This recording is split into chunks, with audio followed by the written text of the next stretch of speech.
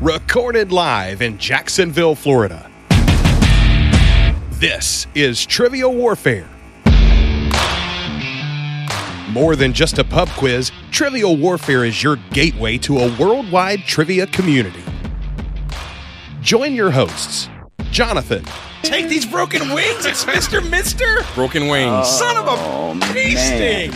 Chris. I thought it was about a tree falling. I thought it was talking about a person going down. Oh, no. Really? Yeah. Oh, no. Yeah. Oh, really? Carmela. My vodka's telling me that no, they didn't. And the answer is yes, they were in 1854. You lied to me!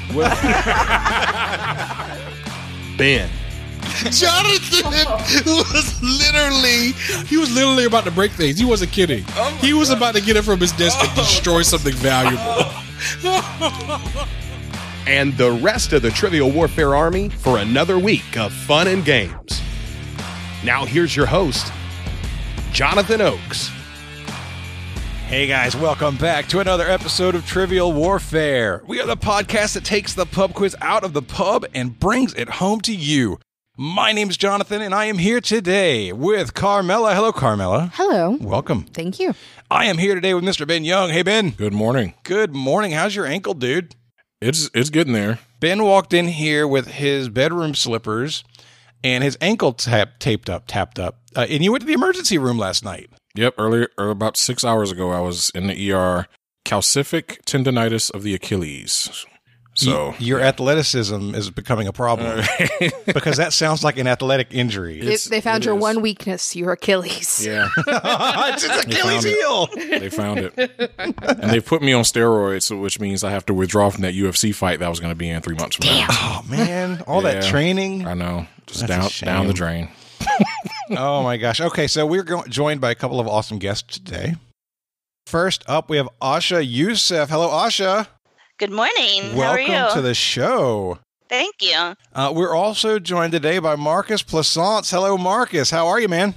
Great. Good morning, everybody. Welcome. So, guys, we're going to get to know you guys a little bit better. Let's start with Asha. Asha, tell us where you're from and what you do. I'm from Louisville, Kentucky, and I work for a nonprofit, and I work with donations, making sure they get where they're supposed to go. Oh, okay. So, like in a financial sense? So, accounting, that kind of thing? Or More like data entry kind of thing. Oh, I got you. Very cool. What's the nonprofit? The Presbyterian Church headquarters. Fantastic. Work for the national headquarters. Well, welcome. And I hear that Louisville is kind of hopping from a trivia scene perspective. We got a lot of people up there. Yeah, I've noticed that, but I don't know any of them. Oh, hey, Louisville, reach out. Y'all got to find Asha. Super cool. All right, and Marcus, tell us where you're from and what you do, my friend. I live in Prairieville, Louisiana. It's right outside of Baton Rouge near New Orleans, and I am an appellate attorney. So if you lose at trial, you can hire me, or if the other side loses and they want to take an appeal, you can hire me for that too. That's fantastic. And guys, so we're looking, obviously, we have everybody on the screen. And we're looking at Marcus, and Marcus is in one of the most unusual places that we've had somebody record from. But, you know, it's a very southern place where he's sitting. Indeed. Is it a rocking chair, Marcus, by the way? It looks like a rocking chair. Yes! I can confirm I'm in a rocking chair. Marcus is literally sitting on a porch outside in a rocking chair recording Trivial Warfare. Yep. Oh, wow, look at that. It's amazing. It's beautiful. And there's a statue of a goose next to him. And I'm sure that there is a mason jar with sweet tea not far away. I wish there was. Welcome to the show, guys. We're so glad to have you. Well, guys, Chris isn't with us today, so the part of Chris is going to be played by Jonathan, and it is time for Warm It Up, Chris. It's time to warm it up on Trivial Warfare today. And there's only one person who can warm it up for the TWA, and that's Chris. And sometimes Jonathan. And today, Jonathan. All right, guys, so today's Warm It Up, Chris, comes to us from Jackie Svekis. Thank you, Jackie. Thank you, Jackie. And this is a fun one. I have a list of items that may or may not have been installed in or on a car in an episode of MTV's Pimp My Ride. Okay, I want you to tell me if this was installed in a car on Pimp My Ride or was not. Okay? I have watched a lot of the show. I've watched a bit of it too. So Yeah. this will be fun. All right, we will start with Carmela. Carmela, Yes. a diamond-crusted rubber ducky hood ornament. Is that something that X to the Z exhibit would put on a car? I'm going to say it was on a car. It was not on a car. Oh, It is something that Jonathan made up last night. I don't know. I want to see a diamond encrusted rubber ducky. I'd be okay with that. See that? I thought it was pretty legit. All right, Ben, Yes. a fireplace. Did they put a fireplace on or in a car? Like a real fireplace or like one of those screens that just looks like a fireplace? Like a fireplace. Okay. I'm going to say yes. Correct answer is yes. They put a fireplace in a car. It sounds like too ridiculous for you to make up. I came up with a diamond encrusted rubber ducky hood ornament. Yeah, but fireplace in a car is way more ridiculous than that. All right, Asha, you get a hibachi grill. A hibachi grill, I say yes. No, Jonathan made that up. It is not. They did not put a hibachi grill in a car. Now I'm hungry. Speaking of hungry, Marcus, a juice bar and juicer. That is absolutely something Exhibit would put in a car. It is something Exhibit put in a car. I think I saw that episode, actually. All right, Carmela, Yes. a playable rock band kit. Yes? No. But I thought that would be awesome. Can you imagine, like, you got a big back seat, you got like 3 or 4 people back there, and you got the guitars and the drums set up? That'd be awesome. That'd be cool. All these cars are running together and I'm putting just ridiculous things in them now. Yeah. All right, Ben, Yep. a pneumatic message delivery system. Pneumatic message delivery system. Like the, Like a bank tube? like a bank tube. Yes. The answer is yes. But why? Because sometimes you got to pass messages from the front back of the car to the front of the car. I don't know. If my mom needed to do something in the back of her, she swung at me. Sit behind her. It's harder to hit. That's a strategy. I think I've told this story before, so I'm not going to go like the full story. But one time, my grandfather reached back and smacked the hell out of my older brother, who was sitting between Bob. between my cousin Joy and I. And so immediately, my cousin Joy and I, who were the ones making noise, shut up. And my grandma was like, "Well, L.A., you managed to hit the good one." And my grandpa's response is classic grandpa. He's like, "They shut up, didn't they?"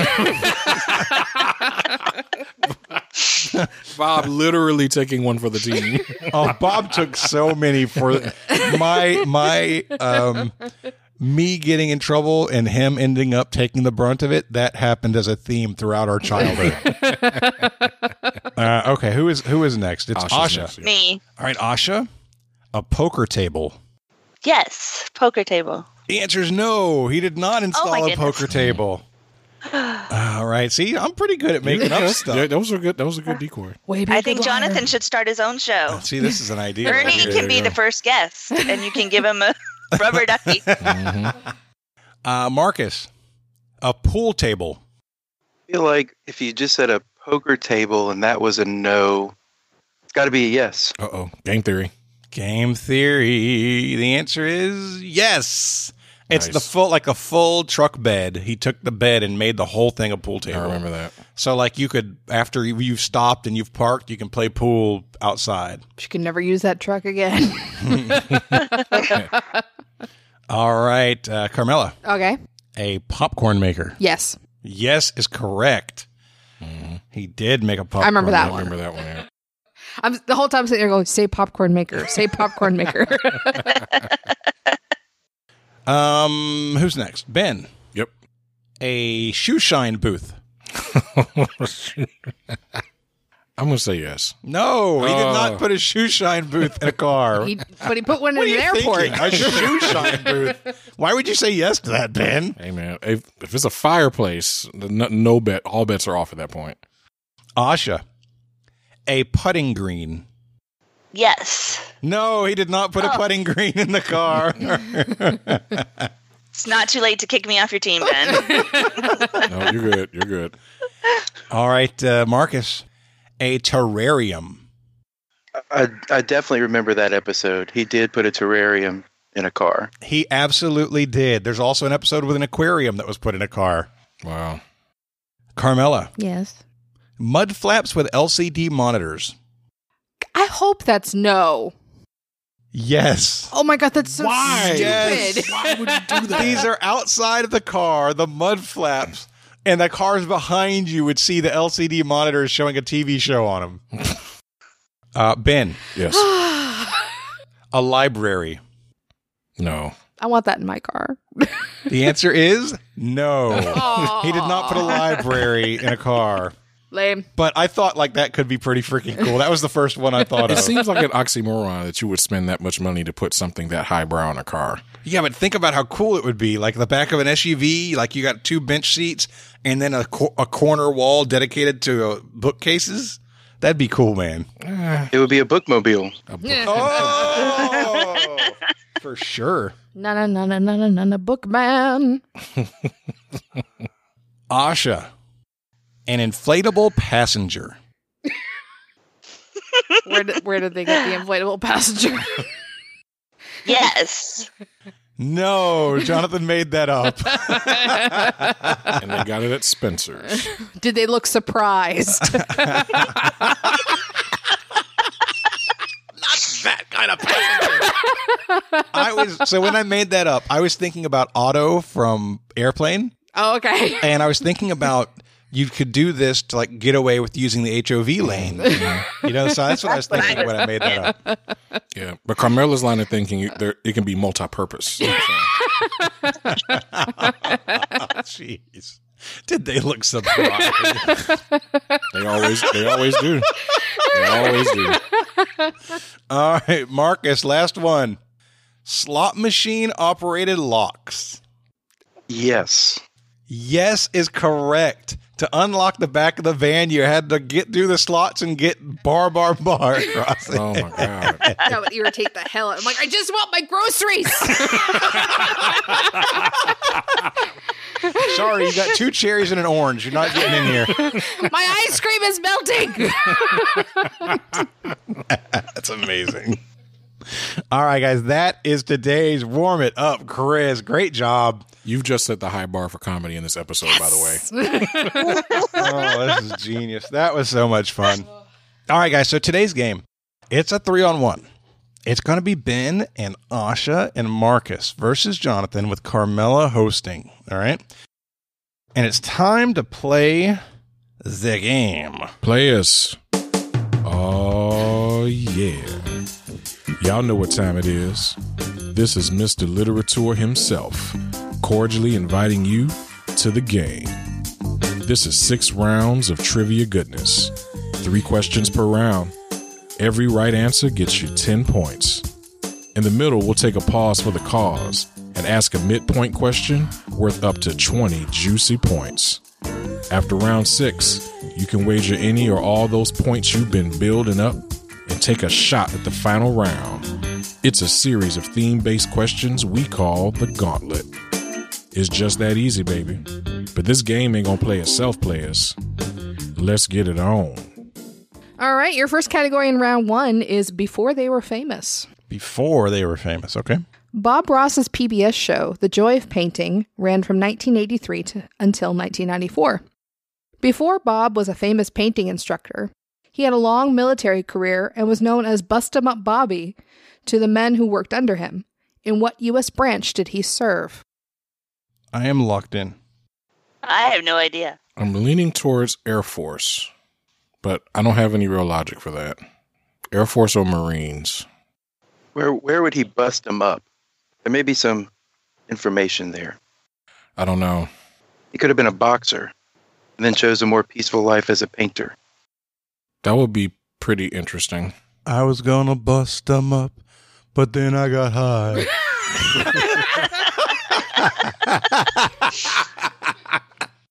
You know, It does seem you like- would calm down after that. Yeah, you would. You would. It does seem like he would fit the model of someone who was a real badass in the military and decided to do something, more peaceful and what he would consider to be productive. So if we're going to go badass of badasses, Marines immediately comes to mind. That sounds good to me. I have no idea. There's a lot of boxers in the Navy, but I like the Marines. I mean, bust them up, Bobby. Let's go with it. All right, locking in with Marines. Okay. I'm pretty sure Bob Ross was a member of the Marines. So he was a drill instructor and he spent 20 years in the Air Force. Really? Oh, Air Force. Oh, I thought he Yep. was a Marine. So he was in the Air Force from 61 to 81, retired as a master sergeant. And after he retired, he swore he would never raise his voice again because he was like a hard ass in the military. Well, you had to be if you're a drill sergeant. So, right. Yeah. All right. Next category is ancient home turfs. Okay.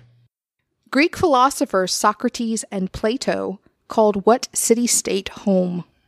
I'm locked in. Don't know. Don't know. So city-states. So let's start naming some city-states. So you got Sparta. That's the first one I thought of. You got Marathon. Athens. Might be Athens. Athens seems like the best answer. I agree. It's what first came to my head, so. Yeah. All right. We'll lock in with Athens. All right. I'm even more confident about Athens than I was about Marines. So I said Athens. It is indeed Athens. Sweet. All right. I guess when in doubt, just go with the capital city. There you go. And, Athens was kind of the academic area of Greece. It was the center of philosophy for the whole world at that point in time. Mm-hmm. All right. Your last category in the round is, damn it, Jim, I'm a doctor. Damn it, Jim, I'm a doctor, not a engineer. Whatever. Aristolic acid, found in birthwort plants, was once used in ancient Chinese medicine back in the 5th century.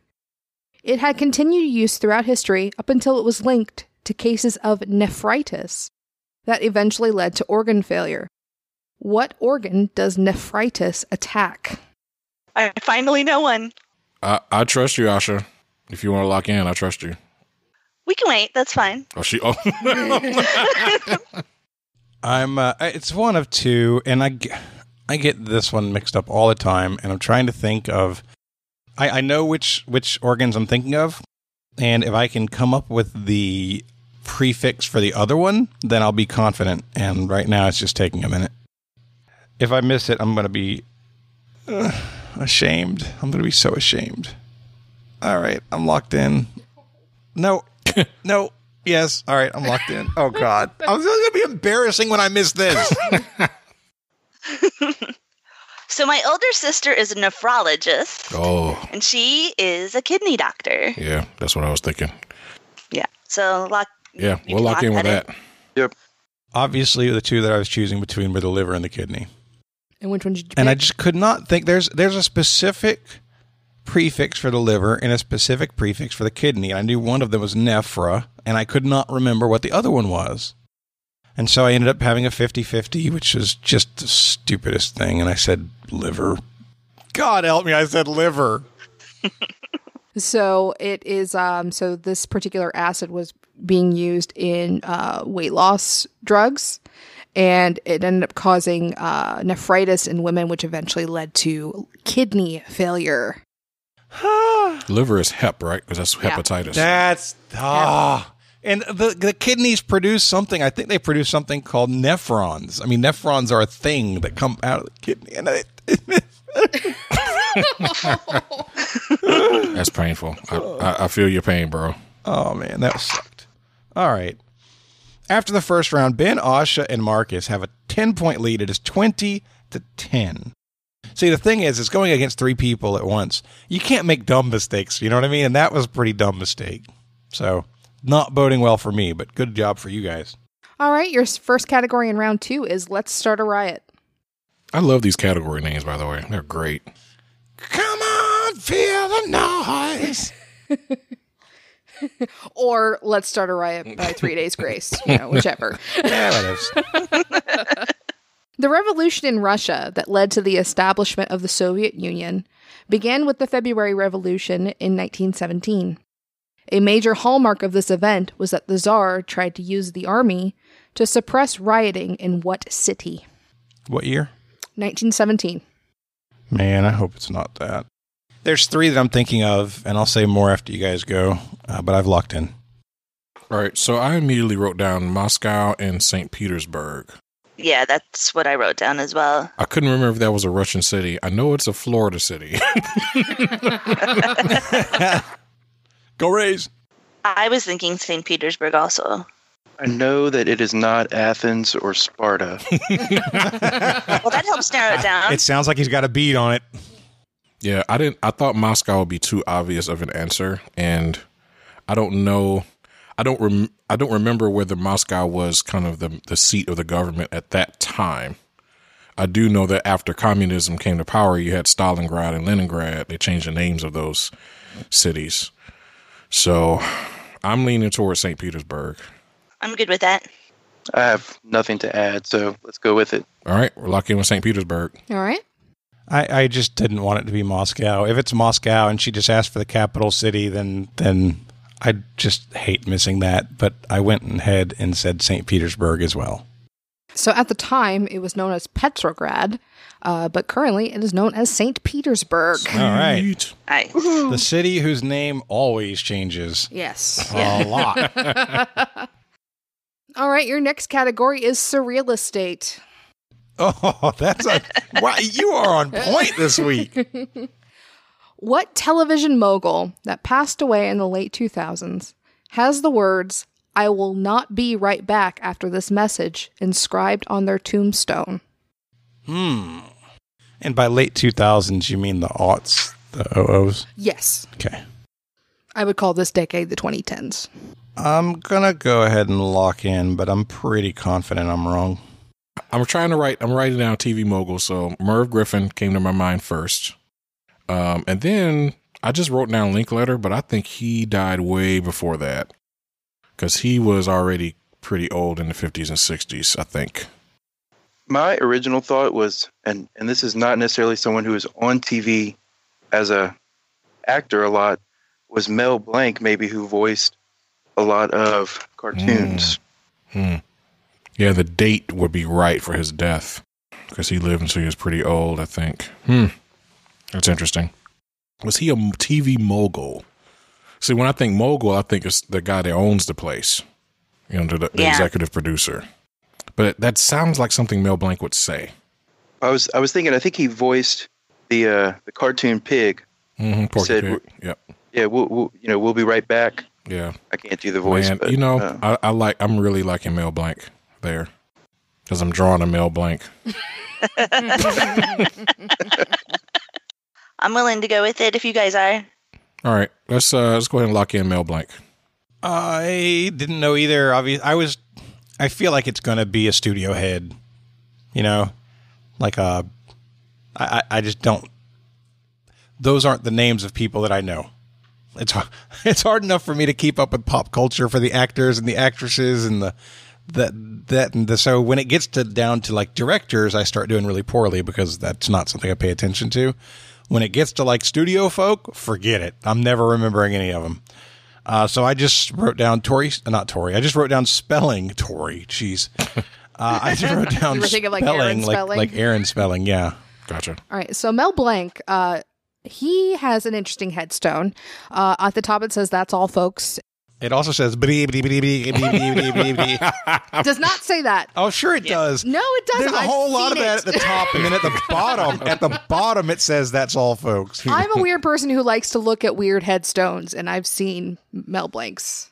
I know this person as the elevator killer from The Man with Two Brains. He's also the guy who created Jeopardy. It's Merv Griffin. Oh my gosh, Griffin! There! Damn!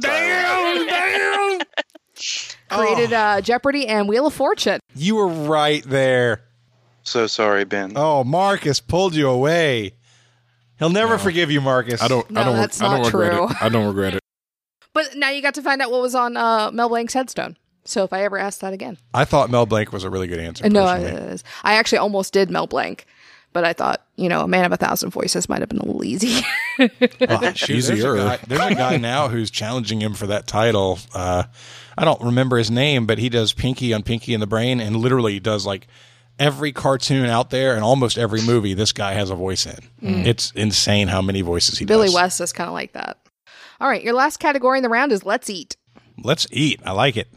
What kind of cooking technique involves submerging food in liquid at a relatively low temperature? I think I know this. I've locked in. So it's sous vide, right? I don't know if she's looking for sous vide or poaching, which is a more generalized term. Sous vide is a type of poaching, right? Right. Well, she said submerge, and I don't think to poach you actually have to fully submerge. Like when you poach an egg, it's not, there's still some of this floating at the top Well, of yeah, the because water. the egg is less dense than the water is. That's why it floats. Sarns. Yeah. I'm I'm feeling good with strongly sous vide. about poaching here. What were you saying, Asha? I was saying sous vide sounded good to me. You got 2 on 1. But I mean, poaching is what I wrote down. Can you repeat the question, please, Carmela? What kind of cooking technique involves submerging food in liquid at a relatively low temperature? Submerging food and liquid in liquid at a relatively low temperature. Mm-hmm. So like when you are making a crock pot meal, like my wife likes to put a roast in the crock pot and simmer it overnight. And then I wake up smelling roast and I want to eat pot roast for breakfast. I've had brisket for breakfast. That's a brisket. So sous vide, you're actually putting the food in a bag first, right? And then submerging the bag in the water. Right. I'm feeling thunder about poaching. Do y'all want to gang up on him and vote him out? Or do you? I don't go have along enough with him? thunder to vote him out. So I think that the whole hook about sous vide is that you vacuum seal the food, then you put it in the container under the water, and you cook it. It's really low, like it's in the 120s, 130s if it's meat. Even for poaching, you're not quite boiling the water, so it's probably still in the 170s or 180s. I mean, I guess relatively low compared to what it would normally be cooked at. All right, so I have some information. I actually just researched this for the next game that we're playing. And I'm pretty sure what I had was poaching. I don't remember if I selected as a question yet, and obviously I'm not going to look at it now. I'm about to get a right answer in the next game. I can tell you that. No, you're about to get a replacement question is what you're about to get. I'm going to be mad if the answer is sous vide because I'm pretty sure this is describing the term poaching. So if it helps, sous is the French word for under. Fine, I'll go with sous vide. Man, I can't believe you gave in. Locked in. Wow. So yeah, remember at the beginning where I said, I'm pretty sure I know this one? Yeah, that's total bullcrap. I have no idea. I've never even heard of sous vide, and I'm not exaggerating. I've heard of poaching. The super weird thing is, for the first time, I heard that word like this week. Wow. And I can't remember where now, but I didn't know it until this week either. Yeah, seriously, me either. So I said blanching. I thought that was a thing. So blanching is when you boil something for a short period of time and then you shock it by putting it in ice water under cold water. Oh, you know what? That was pretty close then. I don't feel bad about my answer. But what I am looking for is poaching. Yeah. Oh. When Ben said that he researched it, y'all should have given in on that, man. I would have been like, okay, that's going to be it. Sous vide requires you to put it in a container before you submerge it. That's what I Poaching thought. means you can put the food directly into the into water. milk, broth. There's traditional French cooking. It's like wine and butter. Yep. Sorry, yep, Ben. yep. Ben, you had a lack of thunder, man. You said thunder, but you didn't bring thunder. He's like, I have thunder here. No, man, that's not how you have thunder. A thunderstorm doesn't roll in like boom, bang, boom, bang. You got the boom. The thunder was there, just the storm was far away, okay? Man. All right, well, after the second round, it is 30-20. You guys still have your 10-point lead because I don't know anything about cooking. Yet. I'm going to change that because I'm going to keep asking you food questions. Okay, well, you know what? I'll learn. And you keep getting that HelloFresh, man. You're going to be an expert pretty soon. I like the sound of that. I don't know if they've ever made us poach anything. HelloFresh, let's poach some stuff. There you go. Hey, you know what? Let's sous vide something too. There you go. I've I like had it, some too. sous vide stuff. It's an interesting way to cook. And while we're at it, why don't we Japan something? There you go. I'm going to lacquer a box. I had a bootleg sous vide a few weeks ago. I had some steaks, and I double wrapped them in Ziploc bags and dunked them in water in my crock pot and let them sit for like 5 hours. How'd it come in out? a marinade. Came out pretty good because I marinated them and then cooked them low, and then I just kind of seared them on the grill. Okay, so you seared them afterwards. Yes, I seared them on the grill afterwards. So they were with the sear. tender and marinated, and the juices Yep. were all in there, but then they got a little crisp on the Then outside. it got some. Yep, Good. It was That's really that's good. Cool. All right, your first category in round 3 is That's My Mama. That's my mama. That was a great show in the 70s. Maria Theresa was the only female ruler of the House of Habsburg and ruled over 11 countries, including Austria, Hungary, and Bohemia, from 1740 until her death in 1780. This is not including her titles through marriage, which were the Duchess of Lorraine, the Grand Duchess of Tuscany, and Holy Roman Empress. Among her 16 children, 2 became Holy Roman Emperors and 2 became queens. Maria Carolina was the Queen of Naples and Sicily. Who was the other queen? There was a lot there. I can read it again. I need you to read it again because I wasn't sure what part to really focus on until the end. Maria Theresa was the only female ruler of the House of Habsburg and ruled over 11 countries, including Austria, Hungary, and Bohemia, from 1740 until her death in 1780. This is not including her titles through marriage, Duchess of Lorraine, Grand Duchess of Tuscany, and Holy Roman Empress. Among her 16 children, 2 became Holy Roman Emperors and 2 became queens. Maria Carolina was the Queen of Naples and Sicily. Who was the other queen? I just feel like she redefined the working mother. Like, you had 16 kids and was ruling 11 countries, man. That's putting in work. On top of what she married into. Yeah, that's putting in work. That's putting in work. All right, I'm locked in. First of all, I can't think of any queens that aren't, UK or Great English, yeah. So I was writing down like Victoria and Anne and all these other names. But I have a feeling this would be like, Roman or Italian if she was in that region of the world at that time. Seems like Victoria. Would it be too early for Victoria? I think it's a right time for Victoria. It's too early for Elizabeth. Yeah. So I would probably say we can't think of anything else, is to go the Victoria route. But during that time, because that was, there was a king in England at that time, because that was 1776 in the middle of that. Yeah, it was George the Third, Yes. I think. I'm trying to avoid the. Good job. I know it was George. I don't know which one it was, but I know it was a the George. Okay. It was Jorge the Third. Yes. Who was the monarch in the War of 1812? Do we know who that was? I just recently read an ebook about that. I think Victoria will have to have been born towards the end of Maria Theresa's life for the dates to fit. This is not a strong suit of mine, by the way, in case it wasn't Mine either. obvious. What's interesting about the conversation right now is that you're spending all of your energy trying to disprove Victoria as your option, but you haven't come up with any alternatives to go with. If you successfully True. disprove the person you're talking it's about, true. you haven't Yes. chosen anybody else to go with. Yeah, that's a good point. I'm good with Victoria, Okay.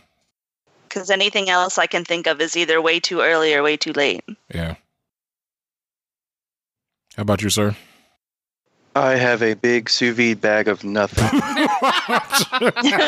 He is boiling his I'm bag. sorry, Mark. Okay. In that case, we'll lock in with Victoria.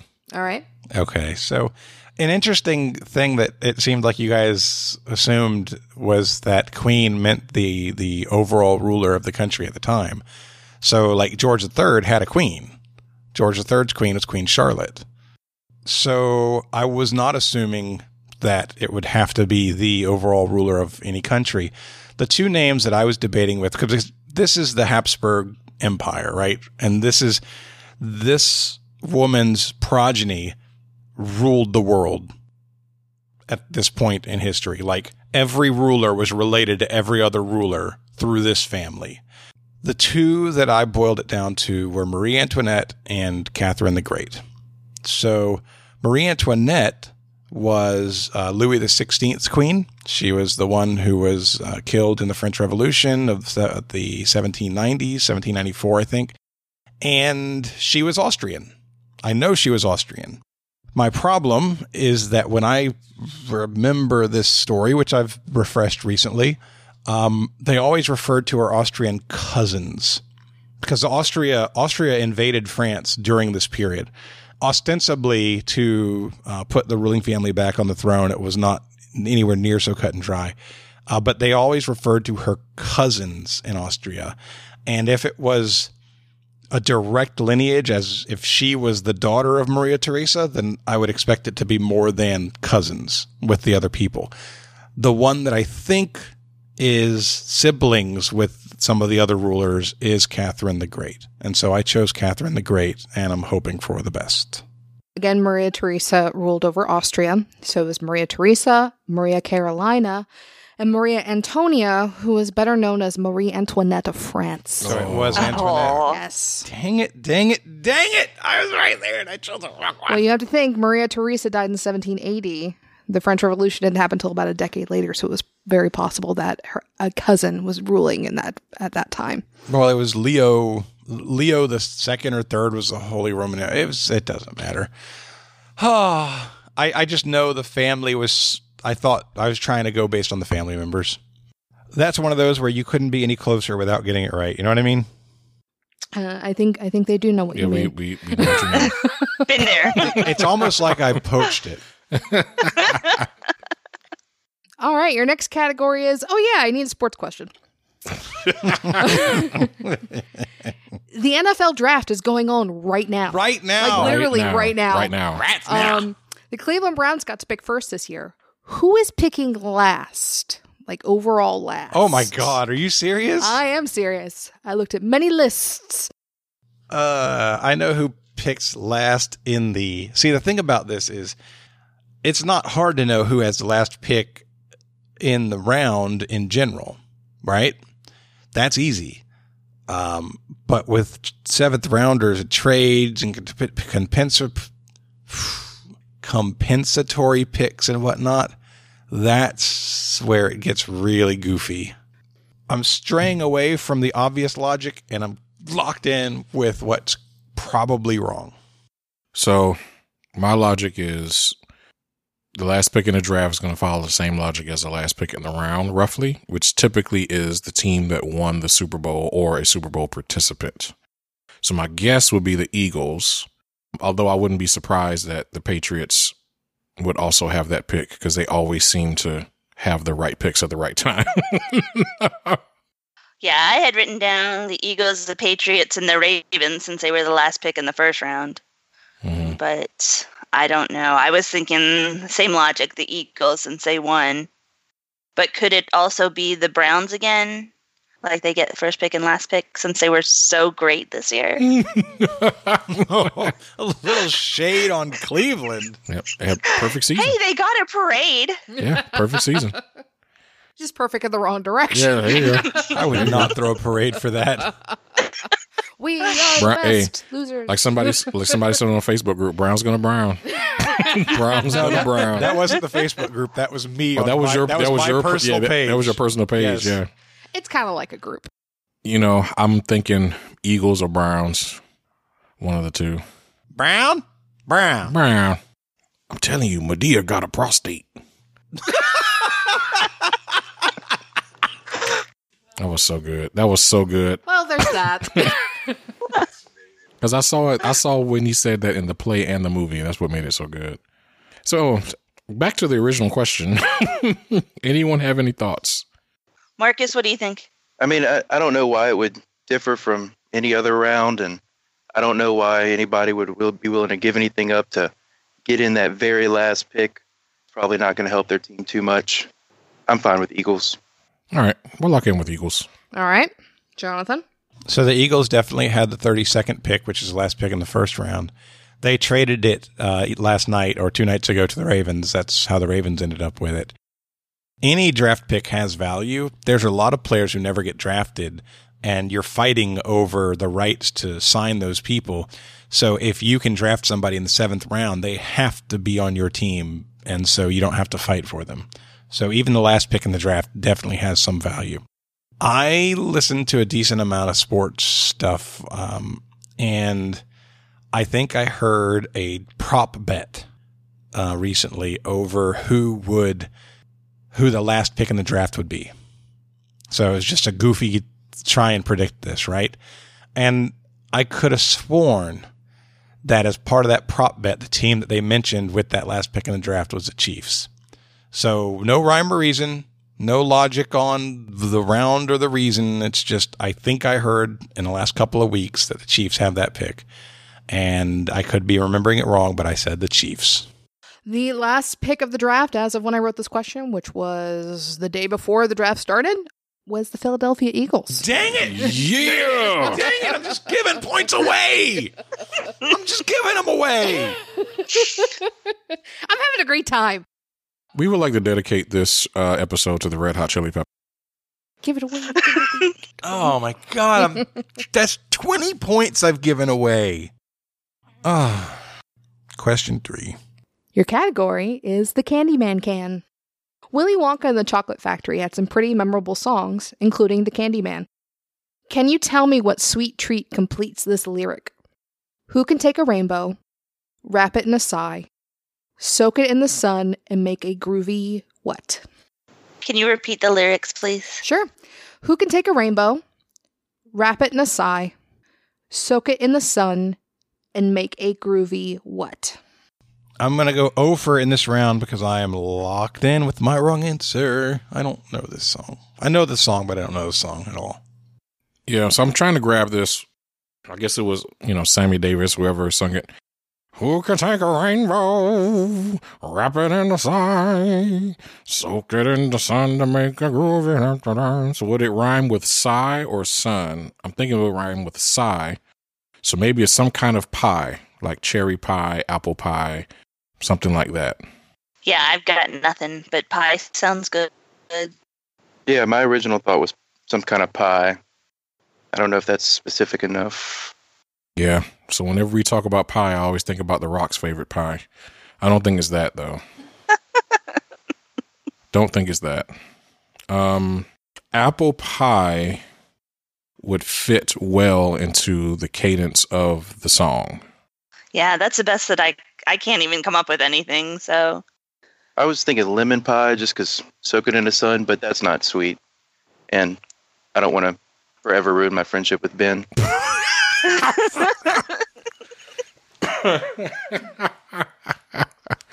See, this is the problem. When you've gone off track on an answer, it limits your confidence, but you could actually have a right answer and be afraid to put thunder behind it because of what happened in the past. I've seen that happen on the show more than once. I agree that lemon pie doesn't classify as a sweet treat. So I think we should go with apple pie here. Okay. All right, we'll lock in with apple pie. I was also searching for the rhyme with the couplet, and I just went with pie and figured that she'd have to ask me for more information if I was close. So I said pie. You're going to have to give me more information. I said piece of pie. Who can take a rainbow, wrap it in a sigh, soak it in the sun and make a groovy lemon pie. Oh, lemon pie! No. Oh, my God! Oh, my God, I'm raging! He's raging, people. I'm raging. Oh, Marcus, good job. That's not sweet. It is. Also not candy. What the hell is the Candyman doing right now? Yeah, he's stretching out. Wow. Wow. This is. I think didn't lemon I pie call is it? sweet. Did I not call it, Marcus? Did I not call it? And Mark is like, I don't have any thunder. I'm not. This is what I think, but I'm not going there. All of his thunder's in that sous vide bag. And it's still soaking. He can't take it out yet. It's not at the temp. All right. At the end of the third round, low scores, guys. It's 40-20. Jonathan is losing by 20, but it's really still anybody's game at this point. What was the score? 40-20.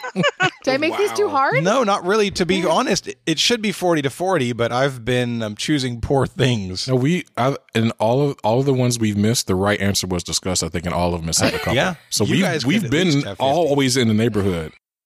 So your midpoint is science Science of attraction. Ooh. of attraction. I'm sorry. I don't know anything about this, but I'm hoping this question can teach me something. All right. There are 7 elements that are considered diatomic, meaning that they are commonly found bonded to each other in molecules. For example, hydrogen is commonly found in its diatomic form of H2. Name 5 out of the other 6. Just the name of the element, right? Just the name of the element. You don't have to give me H2 or anything like that. Just tell me what the element is. So does it matter how many of them are bonded to them here? They would always be a 2. Yeah, that's what I'm thinking because it's Oh. diatomic. Diatomic, yes. Diatomic. Oh, Okay. Got it. Thank you. Mm-hmm. They would always be a 2, or could something also be triatomic? I said most commonly found bonded to each other in a diatomic form. All right, I've written down 5 elements, which maybe 1 or 2 of them could be right, so I'm locked in. Fingers crossed. I'm hoping. Because it looks bad if you guys don't get things right. It looks bad on me, so come on. How do you think we feel? So oxygen is a lock. I know that one for sure. The other ones are guesses. So I wrote down nitrogen. I wrote down silicon. And then I have carbon in brackets as a wild card. So what I'm thinking here is a lot of the elements on the periodic table that are in the same row often have they have similar characteristics. For example, the halogens, which is chlorine, fluorine, bromine, etc., they tend to have similar bonding properties. That's why they're in the same row. So I know that oxygen and sulfur are in the same row.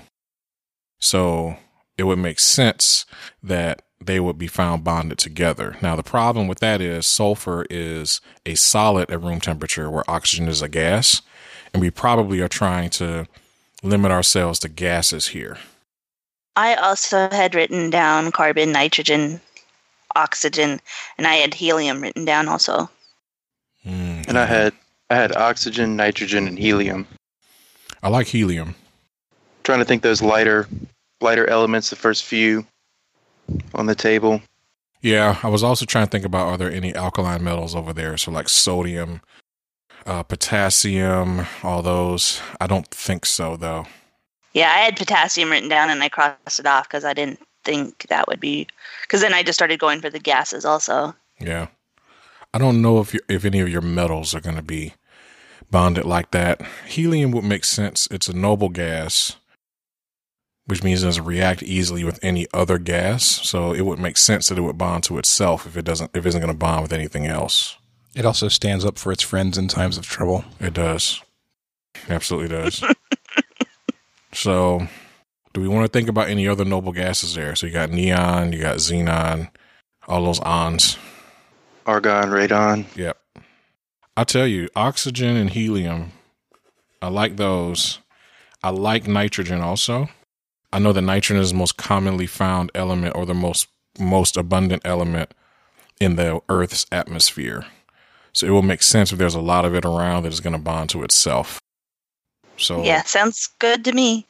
So oxygen, helium, nitrogen. I want to throw carbon in there just as a wild card. And I like selenium.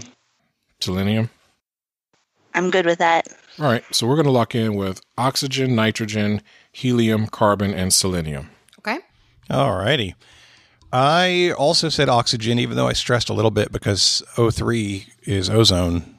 So it definitely has some tries as well. I had a lot of the same thoughts. I ended up going with a metal, just one. I said oxygen, nitrogen, boron, lithium, and carbon. All right. So your other 6 diatomic elements are nitrogen, oxygen, fluorine, chlorine, iodine, and Ben's favorite element, Bromine. Bromine. 4 halogens in that list. It was the halogens, Ben. If you just named your halogens, you'd have been beautiful. Oh my God. You were like, it's not the halogens. I'm like, no, Ben, no. Those damn halogens got me again. What's funny is we were just talking about it. That's why when you said bromine, I'm like, oh. I mean, that's hilarious that came up like that in this game.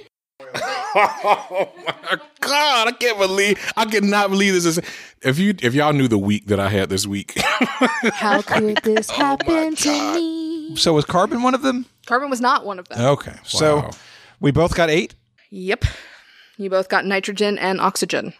That's a win for me. Hey, I mean, 8 points is 8 points.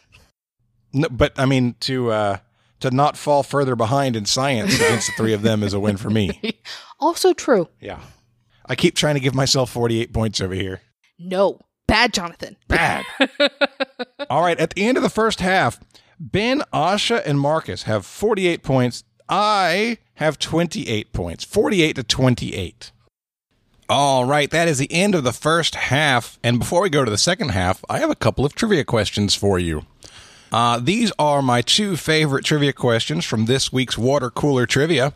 The first one is, Small Steps is a 2006 sequel to the young adult novel Holes by Louis Sachar. The book follows what character whom Stanley befriended at Camp Green Lake and is nicknamed after a body part. And my other favorite question, what geographic name comes from the Sanskrit words meaning abode of snow? Now, before I give you those answers, I want to remind you about Water Cooler Trivia, where these questions came from. So Water Cooler Trivia is the awesome trivia game that you can get emailed to you and a group of friends or coworkers every Monday. All you have to do is go to watercoolertrivia.com to sign up. Here's how it works. You create a group. You determine what style of questions you want, what categories you want, how difficult you want it. And once that group is created, you send the link to the people so they can sign up to play with you. And you will get a quiz every Monday in your email box. You do your best on it. Then on Tuesday, you'll get the scoreboard, which shows you how you did and how everybody else did. This is a great team builder in small group businesses. This is a great team builder for teams inside of larger businesses. It's even great just to do with a group of your own friends. It is an inexpensive way to add some awesome trivia to your world. So create a group today. Go ahead and invite as many coworkers or friends as you want. Your first month will be free. That is 4 free trivia games to try it out. And after the free trial, the trivia will keep going. You just need to pay $1 or $2 per participant per month, and you'll get to continue to play. Remember our special deal with Water Cooler Trivia. If you sign up for a full year, you can get 3 months free. Just use the code Trivial Warfare, that's Trivial Space Warfare, in the referral section when you sign up. All right, now I have the answer to those questions. The first one was about the character whom Stanley befriended at Camp Green Lake in Holes. The answer is Armpit. Yes, his name is Armpit. Poor kid. And then the Sanskrit word meaning snow, Himalaya. Himalaya. Those are your answers to some of my favorite water cooler trivia questions this week. Be sure to go to watercoolertrivia.com to sign up and use the code Trivial Warfare to sign up for a full year and get 3 months off. All right, let's get back to the game and the second half. So your first category in round 4 is Hops to It. All right. I had the very distinct pleasure of having a few craft beers with Dustin Resch a couple weeks ago. Dustin's home state of Colorado has the second most number of craft breweries in the United States, with over 250. What U.S. state has the most craft breweries, according to Thrillist.com? Oh, my. What U.S. state has the most craft breweries? Yep. Also, hi, Dustin. Hey, Dustin. You know what? I have A logic. You're not going to use your B logic? Nope. I'm going with A logic this time. I'm locked in, and I'm hopeful. I'm probably wrong, but I'm hopeful. All right, so I don't know why, but I'm like, okay, this is probably going to be a blue state. I can't tell you why. because I feel like your red states probably aren't going to be as big on craft breweries as your blue states. I don't know what the logic is behind that. This is oddly political. But if so, Colorado's number 2. They, at least lately, have kind of been leaning towards the blue side. So I'm thinking this will either be something craft brew. So I know that there's a huge brewery in St. Louis for Anheuser-Busch. Wisconsin's got, Miller. There's a lot of, Florida has a ton of craft breweries. I think Jacksonville's got like 10 of them alone, just in Jacksonville. Including one that I took Dustin to. There you go. Where are there going to be a whole lot of hipsters? California comes to mind. New York State comes to mind. They're everywhere, dude. They are, but I mean, in high populations. So obviously Colorado, right? So that's what I'm leaning towards blue states. I wouldn't think it'd be like a Kentucky or a Tennessee because those are more like your bourbon, your home hard liquor factories. Yeah, exactly. Yes. I was just getting ready to ask Carmela if she was willing to change it to bourbon distilleries, because I'd have that locked up. While bourbon is delicious, bourbon and sweet tea. Yes, it is. Unfortunately. So I'm not picking any state that touches the Appalachians. Yeah, I would lean towards like a Florida or a Wisconsin or Minnesota, something like that. I was thinking of Missouri or Ohio even. I know there are some places there, but I have really no idea. All right, so my dog's name is Bourbon, so I know it's not Louisiana or Kentucky. I was thinking Ben's approach with the hipsters by population. So I had Washington State, Oregon. I know Massachusetts has a lot of craft breweries, and then California. Yeah, I don't think Sam Adams is considered a craft brewery, but I know they got a lot of variations of that, and they're based out of Boston. Massachusetts feels like a really strong answer here. Is Massachusetts big enough to have a lot? Well, there's a lot of people there. The state isn't very big, but there's a lot of people that live in that area. California is a big state, obviously, but you got the big wine scene up in Cali. Washington, Oregon seem like strong answers as well. But I feel like people would drink more beer in Massachusetts. I'm willing to go with that. I have Zero Thunder. Right. Marcus, what do you think? They have a lot of hipsters in Massachusetts. So I need somebody to write a magazine article that gives us hipsters per capita for each state. That would be great. Yeah, we need this. I'm pretty sure the hipsters already wrote that article before you suggested it, so I'm just saying. And that article would be nowhere near as good as this other article that they wrote or they saw 3 years ago. So we'll lock in with Massachusetts. All right. So I did have two kinds of logic. I did have a B logic. My B logic. But you went with the A logic. Yes. My B logic was we live in Florida. There's a lot of people in Florida. There's a ton of breweries in Florida. I feel like it could totally be Florida. That was my B logic. My A logic was Colorado's population isn't super high. It's not one of the top 3 or 4 states. So why would Colorado be special in terms of craft breweries? And the logic I came up with was there's a massive set of breweries up there around Coors. So maybe the closer you are to the beer industry, the more likely you are to have spin-off companies try and do the same thing. And so I went with Missouri. All right. Oddly enough, Massachusetts has some strict laws around alcohol. Like you cannot have happy hour up there. So when we were in Boston, they have said you will not be happy. We can only have moderately acceptable hour. It's their Puritan roots. But I'm looking for a state that has over 500 craft breweries. And that's California. Darn it. Wow. Oh, when you said California, I thought C logic. California's big with a lot of people. And a lot of hipsters. Yeah. Yep. So, yeah. So Washington and Oregon also have a lot. They are close to the amount that Colorado has. Colorado has like 250 something. But, I mean, California has over 500. So, I mean, it's not even close. 100 something. Okay. Okay. Yeah, I didn't even consider going big state, lots of people logic, and that's clearly going to support California. But I mean, they do have a lot of wine there, yeah. so it does make sense in proximity to that kind of industry. Yep. All right, your next category is video games in space. The classic first-person shooter Doom follows the adventures of an unarmed space marine, better known as Doom Guy to fans, around a base that has been invaded on what planet? So basically, where did the first Doom take place? Doom was the generation before mine in terms of... So in high school, we ended up somehow, my father ended up with a copy of Wolfenstein. And so I remember sliding against the walls, holding the space bar down, looking for secret passages in the original Wolfenstein. No, actually, it might have been Wolfenstein 3D, now that I think about it. Well, the same company did Wolfenstein 3D. Yeah. They didn't do the original Wolfenstein. Yeah. So I played Wolfenstein 3D.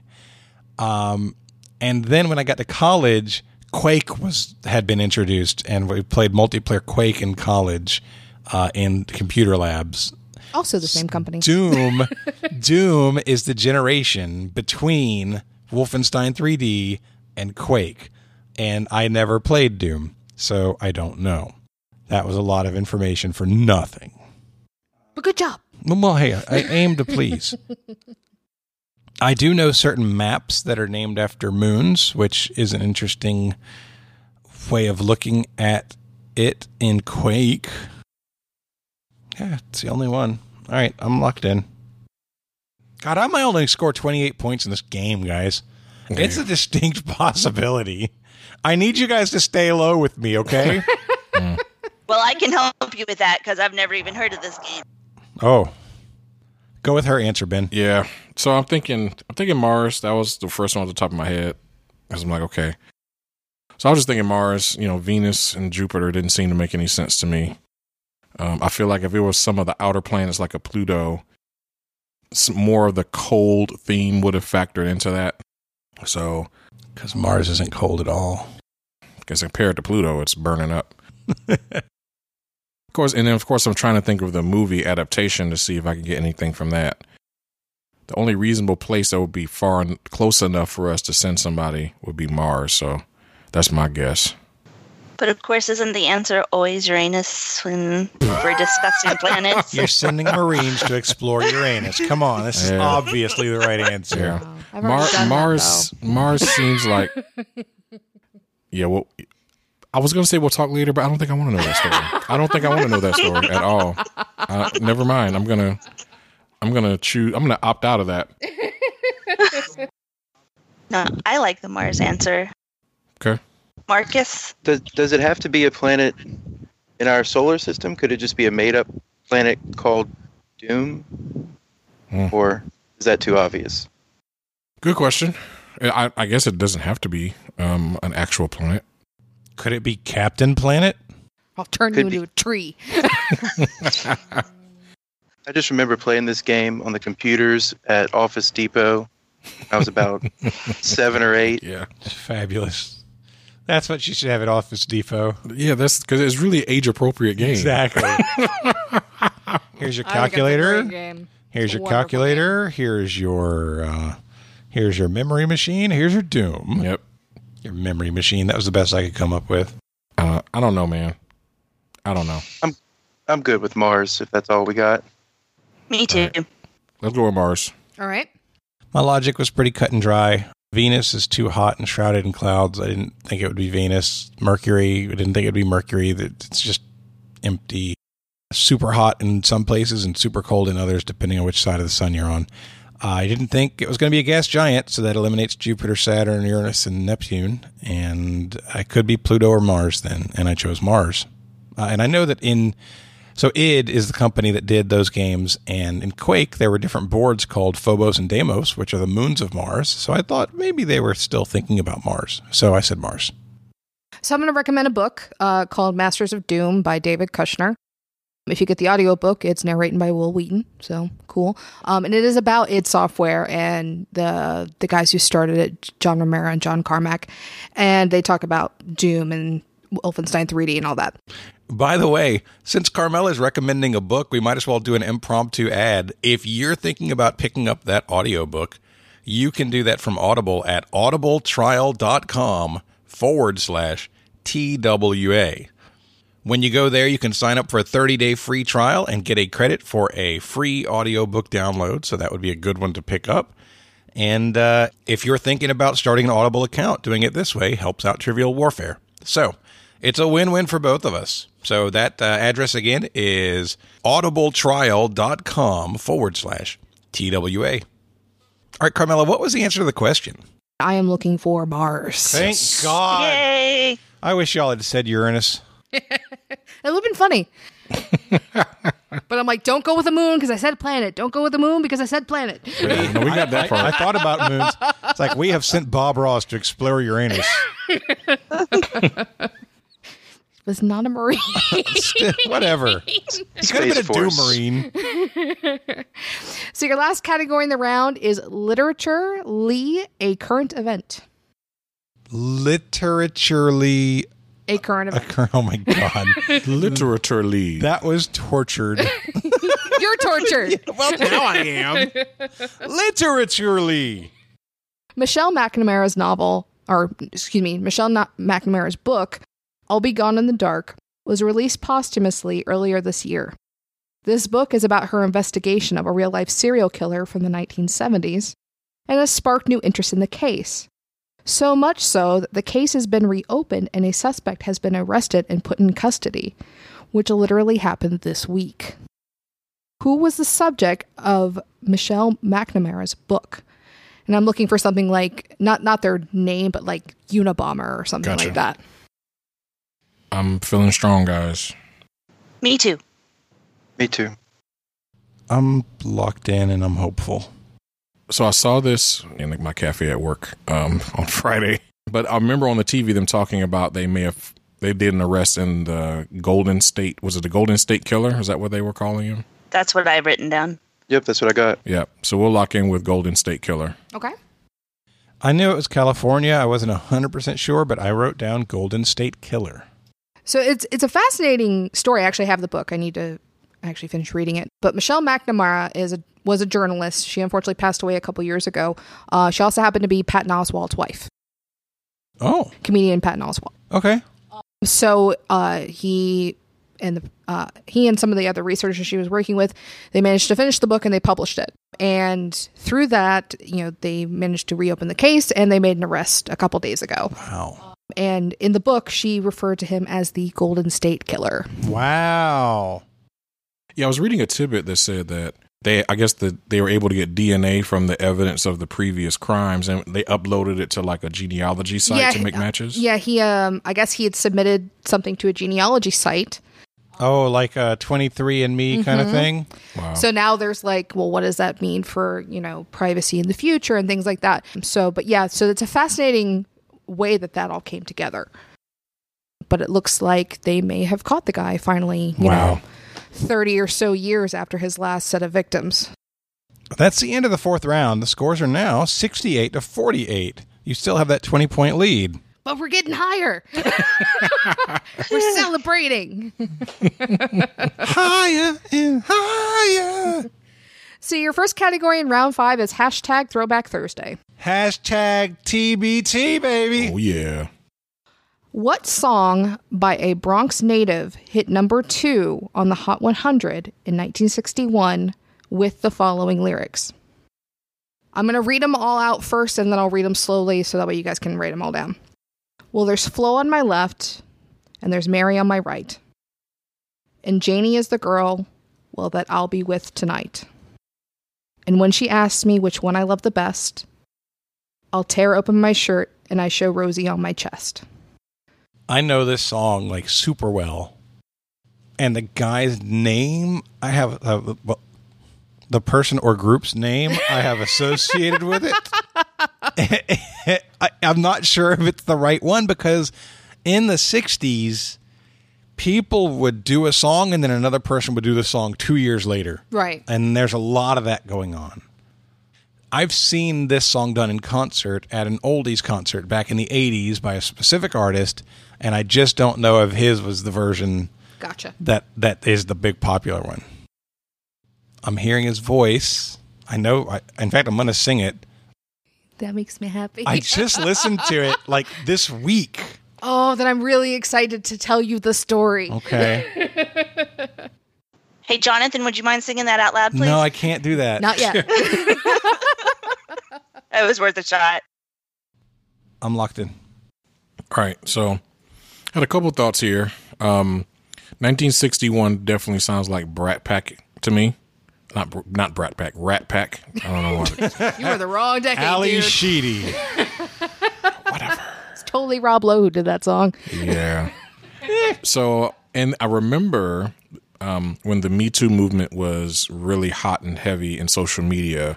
I remember one of my Facebook friends saying that there was a particular song. I think it was a Sinatra song. It's a classic song that says something like, hey, what's in this drink? And they said that it could be innuendo for him slipping somebody a Mickey to try to convince them to go back to their place. And like there's this whole controversy around that really old song. So I feel like, okay, there definitely was at least an opportunity for innuendo like this to happen that early. I'm thinking it's somebody in the Rat Pack or that era. So like Tony Bennett, Frank Sinatra. I wrote down Mel Torme too, but I don't know if he's in the same realm or not. But I feel like those are New York guys. Sinatra, Tony Bennett. I feel like those would be New York guys. The only thought I had was Tony Bennett. I was trying to come up with his name, and I was like, who is it that sings with Lady Gaga sometimes? That's my reference. That's my Tony Bennett reference. It's me in the car. That's all I got. And remember, I'm looking for the name of the song. Oh, you want the song? Crap. That's what I asked for. Oh, I thought you wanted the artist. Hold No. on. I got to change my answer really quick. Y'all haven't said anything about the name of the song. That's what I said. What song by a Bronx native? I'm so sorry. We misinterpreted. All right, I've got my answer locked in. I'm definitely getting points now. Okay. Thank God. I feel so much better. That So still I- doesn't give me any clue. Helps me less. Luck be a lady tonight. I know it's not Mambo number 5. 1, 2, 3, 4, 5. I have absolutely nothing here. Me either. It's all on you, Marcus. It is not at all. I don't know. Luck Be a Lady. That sounds like a song that was a song one time. All right, we're locking in with Luck Be a Lady. All right. So, Ben, you mentioned a song that somebody was talking about possibly slipping a Mickey in. I think that was It's Cold Outside, Yeah. the Christmas song. What's in this drink?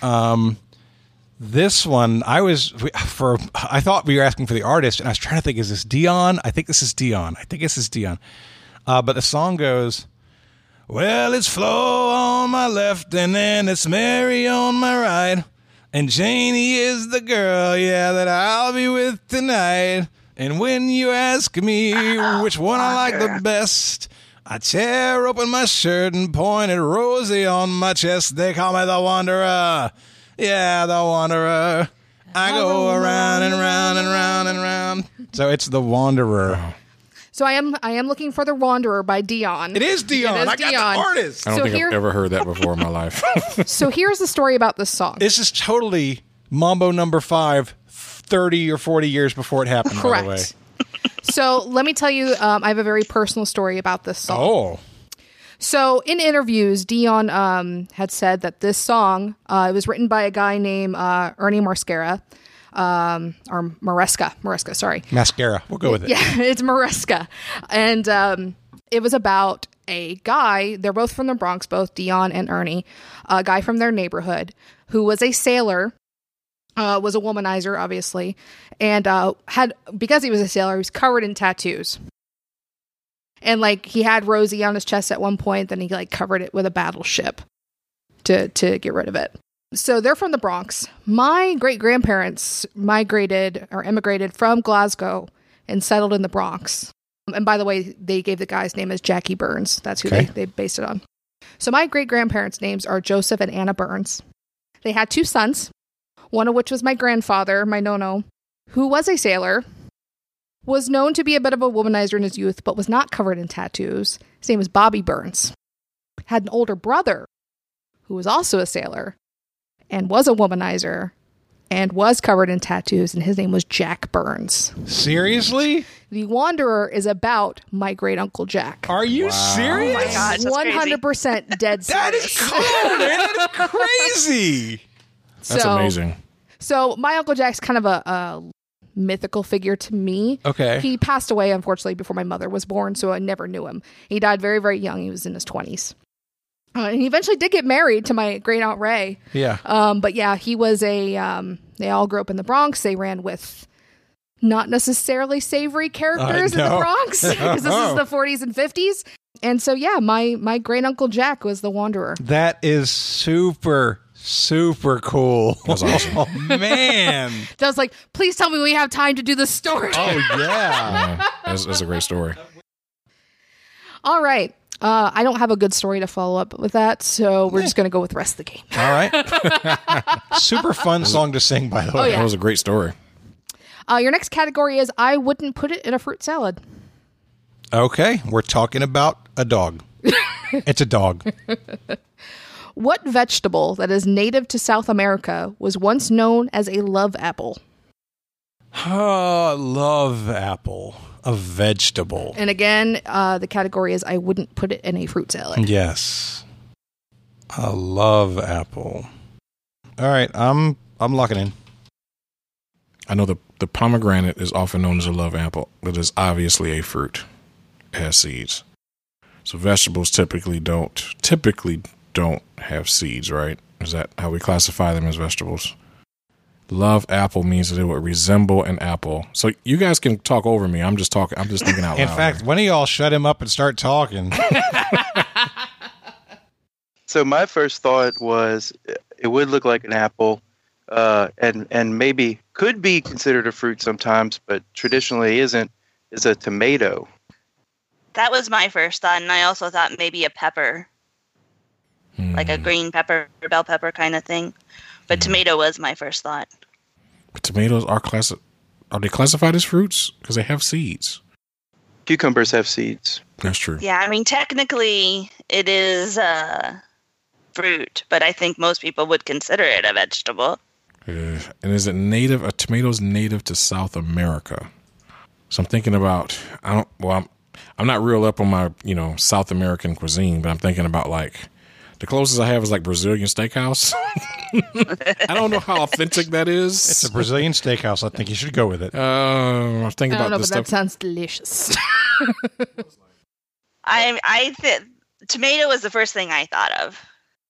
All right, you both said tomato. I'm going to make it 3, and we'll lock in with tomato. So I wasn't sure whether Carmelo would go with tomato as the answer to this question with the whole, is it a fruit, is it a vegetable thing? But the category title was a strong enough context clue for me, because the argument of whether a tomato is a fruit or a vegetable, a lot of times there was I don't know who said it, but there was somebody famous who said, you can tell by whether or not you'd put it in a fruit salad. And so because she used that as the title, I went with tomato. Even though they are a staple in Italian food, they were not from the Mediterranean. Also, pasta is not from the Mediterranean. It comes from China. I am looking for a tomato. Oh, wow. Yes. Tomatoes are native to South America originally. So when they were doing all the conquests and the colonization, the exploration, they brought it back to Europe with them. So Okay. So that's where they came. Oh, wow, I didn't know that. I learned something. and then when they were doing like the Silk Road and the spice trade with Asia, that's how they got pasta. Marco Polo. Same thing with tea. All right, so last category in the round is, I need to add another sports question. I love these afterthought sports questions. You've been fantastic with your titles on your Thank you. I categories. did it consistently all the way through. I love it. I love it. In golf, a number 3 wood is also known by what culinary utensil? Golf, not a strong point. Well, I asked a football question. I know. And I botched that. I also botched Marie Antoinette. I botched a lot today. In should play bocce ball. I was just thinking my sport today is bocce ball, because I'm botching everything. I'm locked in. So I'm trying to get it from the culinary utensil side. That's what I was trying to do also. So spatula, tongs, ladle. What else do you use in culinary? You have obviously your spoon and fork and knives. Whisk. Whisk, yeah, that's a good one. George Foreman grill. George That Foreman. is a whisk. I'm willing to take. Blender. You should. That's a great. So a restaurant should have like one of those chalkboard signs and put a peg on it and hang a whisk from it and literally say, "Is this a whisk you're willing to take?" Yep, exactly. So utensil, it doesn't have to be something handheld, right? It could be a type of machine like that, right? A food processor. It could be the little corn on the cob thingies you stick on the ends. Oh, I love those things. Oh yeah, they're helpful. They're so helpful. What about a corkscrew? Interesting. I don't think I've heard a nickname for the 3-wood. I've heard like hybrid and stuff like that, but What about chopper? chopper. Okay, I think we're getting close to something now. Y'all play much golf in Louisiana there, Marcus? There are a lot of people that do. I have not picked it up, and I wish at this moment in my life I had, so I might know an answer. Yeah, I think chopper. I think we're on our same path. See, I was just at Topgolf on Thursday. I love Top Golf, dude. This was. Now we know what happened to Ben's ankle. It's an He was using that as a 3-wood. It's an old. He was using the old footwood. Yep. Chopper, I think, is the closest thing we're going to get to this. So the other thing I was thinking of is, I guess it's called a mallet, but that's really kind of a tool to like pound when you're trying to like flatten chicken or. Mm-hmm. Did you drop the bike? I did. So they're over here like simulating like riding on a chopped motorcycle. That's amazing. This is why we need video for this show. Hey, dude, we're gonna get it. Yes, We're gonna have it. yes. So mallet, chopper, we're in the neighborhood, guys. I know we are. Dude, you need to get out of the neighborhood and give your answer. This is taking my God. forever on I need something you to park somewhere. you have Okay. no idea, and you're taking like 10 minutes. Marcus, any additional thoughts? I have this poster at home of like 800 million kitchen utensils, and I don't think any of them are specifically called chopper. I think it would be like a knife, but they have a mandolin that slices and chops. I don't know if the slap chop. You should go slap. You should go slap chop. Slap your troubles away with slap chop. Are you following me, camera guy? Hey guys, it's Vince. Let's go with mandolin. Let's go with that. Yep. All right, we're locked in with mandolin. Man, you should have gone slap chop. Because that didn't used to be it, but we should start that. Hey, Caddy, hand me my slap chop. All right. Oh. I locked in pretty fast because rather than just like go crazy with it, I said, okay, I feel like it's either a spoon or a spatula. Let's go with spoon. So I said, I went like the tick, and I said spoon. All right. So the head of a 3-wood is slightly concaved and looks like a spoon. Oh, Yes. All The comeback. The comeback. Jonathan swept the round. But I do want a driver called a slap chop. The score after the 5th round, 78-78. All right. Wow. Go. All right, let's get into round 6. Your first category is what's in a moniker? Nice. In the classic opera, Madame Butterfly, what is Madame Butterfly's actual name? I'm locked in with my wrong answer rather than waste our time. I have absolutely nothing, so I'm going to take a wild guess of Maria. Maria. I just met a girl named Maria. Yeah, I don't know. My first thought was Mariah Carey, so All right. Mariah. I'm good with Maria. Maria is just as good as any name that I could make up. All right. We'll go with our wrong answer of Maria. So, Mattern, Mattern. The Mattern horde butterfly. Mattern butterfly. Yeah, so I've read a synopsis of Madame Butterfly, and I think I'm thinking of the right thing. And I think Madame Butterfly was set in Japan. I think the story is about a U.S. Navy person who ended up in this relationship with a young teen Japanese girl, and left, and she was waiting for him to come back, and I think she ended up killing herself. I think that's the story. So I think it's a Japanese girl, and I just made up the name Hiko. Okay. Well, Madame Butterfly was written by an Italian, but it is set in Asia. And Madame Butterfly's actual name is Cho-Cho-san. Cho-Cho-san. Okay. So close to Maria. It is the one I'm thinking of, I'm pretty sure. Which is, like Maria. Very, very close. Very close. All right. Your next category is, okay, one more sports question, but also geography. Okay. Geography. That is the best category name ever. In what European city will the 2024 Olympics be held? Oh, no. Oh, crap. European? European. So we're limiting it to a continent. Oh, no. Man, I don't even know when the 2020 ones are going to be. That was almost the one I asked, but I thought that might be too easy. Wouldn't know that either. All right, I'm locked in. All right. Marcus? So I know that the 2020 Olympics are going to be held, I believe, in Tokyo, Japan. Mm-hmm. And I think after that, the European city that's hosted it before, but not for a while, I think they finalized Paris as the city. Okay. That's one of the ones I had written down. Okay. Yeah, well, let's lock in Paris. I was choosing between the big cities in Europe, and I chose Berlin. So Tokyo will be the 2020 Olympics. LA has confirmed for 2028. And Paris is going to be the 2024 spot. Sweet. Brutal. That's a horrible miss in the last round. And your last category before the gauntlet is stay out of the infield. Okay. It'll make sense in a second. It's not sports. In the classic Abbott and Costello routine, who's on first? Tell me the left fielder's name. And the reason I say stay out of the infield, because that is something that was shouted at Abbott. Stay out of the infield! All right, I'm locked in. All right, so I know the who's on first.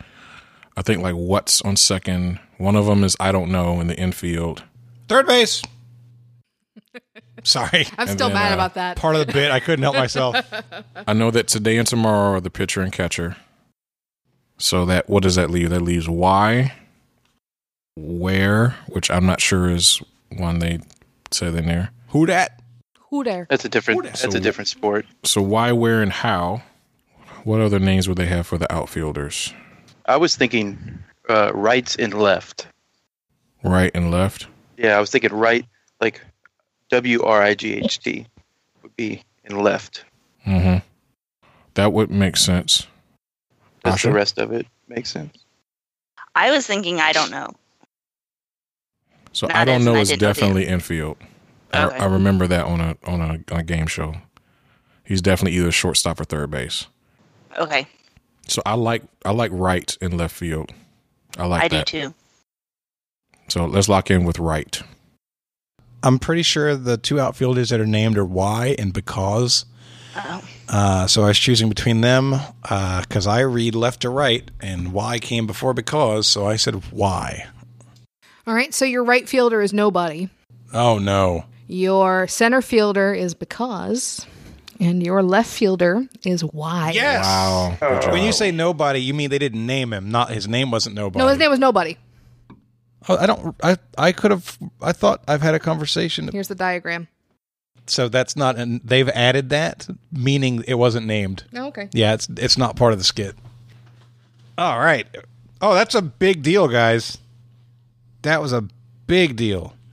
Because at the end of the sixth round, the score is tied 88 to 88.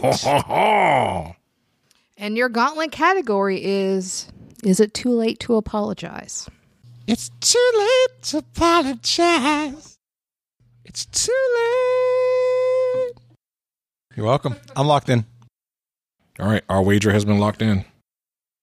All right, everybody's wagers are in. Sweet. All right. So, in your gauntlet, is it too late to apologize? Your first question. In the song Miss Jackson, Outkast tells her that they never meant to make her daughter cry. The song is based on real people, and the daughter is a famous singer. Who is the daughter? I'm 100%, guys. Oh, darn. Do you guys want to trust Ben and lock in? Do it. We're locked in. Yes, because I know who it is. Like, I can't think of the person's name, but I think I know. So I'll let you lock in. So I'm locked in. All right. During team play in the game of Sorry, what color does red have to be paired up with according to the rules? I'm going to lock in. We're locked in. All right. And your last question. Love means never having to say you're sorry is pretty terrible advice. But what movie does that quote come from? I'm locked in. We're locked in. All right. So now I'll read the questions again. You'll actually give me your answers. In the song Miss Jackson, Outkast tells her that they never meant to make her daughter cry. The song is based on real people, and the daughter is a famous singer. Who is the daughter? I guess the only Jackson singer I could think of and said Janet Jackson. Andre 3000 actually had a child with Erykah Badu, so we locked in with Erykah Badu. During team play in Sorry, what color does red have to be paired up with according to the rules? Ben? We said green, complementary color. I always see red and yellow together in my head. Blue and green go together in my head, so I said yellow. All right. And your last question, the very terrible advice of love means never having to say you're sorry is a quote from what movie? Jonathan? Well, I tried to pick a movie where somebody did things and never apologized for any of them, and I said Willy Wonka and the Chocolate Factory. Because he can make a groovy lemon pie. I'm telling you right now, he did all kinds of crap and never had to say I'm sorry. All right. Jonathan, not Jonathan. Ben, what did your team say? We went with Love Story. All right. So, Miss Jackson is actually, in real life, her name is Miss Wright. And she is Erykah Badu's mother. Is she also the left fielder in Who's on First? During team play in Sorry, red is paired up with yellow. Ooh. Oh. And the quote, love means never having to say you're sorry is indeed from Love Story. Great. All right, Asha. Good pull, Asha. Thanks. All right, so let's find out what wagers were. Guys, why don't you go first? So our logic was this game has been ridiculously hard. It's a tie game. Really? Let me repeat. The questions were not bad. Let me put that way. They're just the difficulty was high. No, I didn't think that was that hard of a game. I just think I sucked today. I should have 110 points in my mind. Yeah, they were great questions. We just didn't know a lot of them, or we were close to some of them. But and so we look, tie game.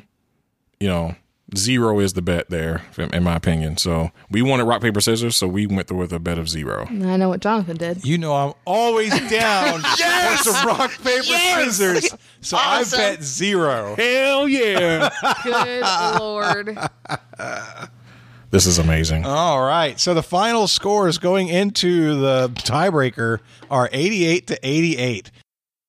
All right, Ben. Me and you, baby. So 1, 2, 3, shoot. So it's 1, 2, 3, shoot. And it's best 2 out of 3. And it's best 2 out of 3. All right. Let's do it. You ready? 1, 2, 3, shoot. All right. So Damn it's scissors against paper for Jonathan. Jonathan took the early lead. Oh, what's up? All right. All right, ready? 1, 2, 3, shoot. Oh! 2 out of 3, baby! You got me! Another scissors against paper, and Jonathan wins. Just before I did, I was like, watch that bastard do scissors again. So the first throw, I started planning this rock, paper, scissors about 5 minutes ago. Okay? And in my heart, so there's there's a lot of game theory in rock, paper, scissors for me. Okay? Yeah. Rock is kind of like... It is for most people. Okay, so I'm glad. Rock's kind of like the strong, dominant thing, right? Right. And paper's like, I think you're going to come out strong. I'm going to surprise you. Yep. Scissors is like the outsider choice sneaky. in my heart. So it's like I'm going double deep on my game theory. You're not coming strong. You think I'm coming strong, so I'm going to come at you from an angle. Yeah, you did exactly the first one. Yeah, you did that was exactly what I was thinking. And so then on the second one, which is fast afterwards, my thought is Ben thinks I'm going to adjust. He doesn't think there's any possible way I'm going scissors again. You have me pegged. So I'm going scissors. You have me pegged 100%. So, okay, he went scissors that time. I need to be ready for rock coming back around, and you totally, you got me. That was beautiful. You got me. That was beautiful. So on a rock, paper, scissors, the winner today is Jonathan. Woo! Congratulations. Good Man, job. that was a heck of a comeback because I felt like I was down the whole game. Yeah. But I cannot say enough. Great. Those were really good questions and love the categories. Ben's trying to make up for saying they were hard, Carmela. Well, I don't regret saying they were hard. That doesn't mean they were bad. So, guys, do you have a minute to stick around while we read a couple of reviews? Sure. Absolutely. Our first review of today is by Mr. Roach. By the way, we're up to November of last year on the reviews. We've hit November. His name is Mr. Roach 8103. Even though you knew I'd die for you. Oh, excuse me. Sorry. I was listening to the classic hit Return of the Mac, which, by the way, is a great song. Hashtag Team Ben. Yes. Yes. This is one of the many inside jokes you too could be in on if you listen to this amazing podcast. And I repeat, this podcast is amazing. If you like trivia, even a little bit, this podcast is for you. The questions are fantastic. The hosts are hilarious. I have listened to every episode start to finish twice, and I am about to start my third go-round. Wow. The only thing I do not like is that I am not a part of the friend group. Okay, maybe I'm just a little jealous. But Jonathan, Chris, Carmela, and Ben have created a community of lifelong learners and trivia nerds that I can't wait to become a part of officially. If you want to learn until your brain hurts and laugh until you cry, subscribe, download, and listen. What a great review. Isn't that awesome, dude?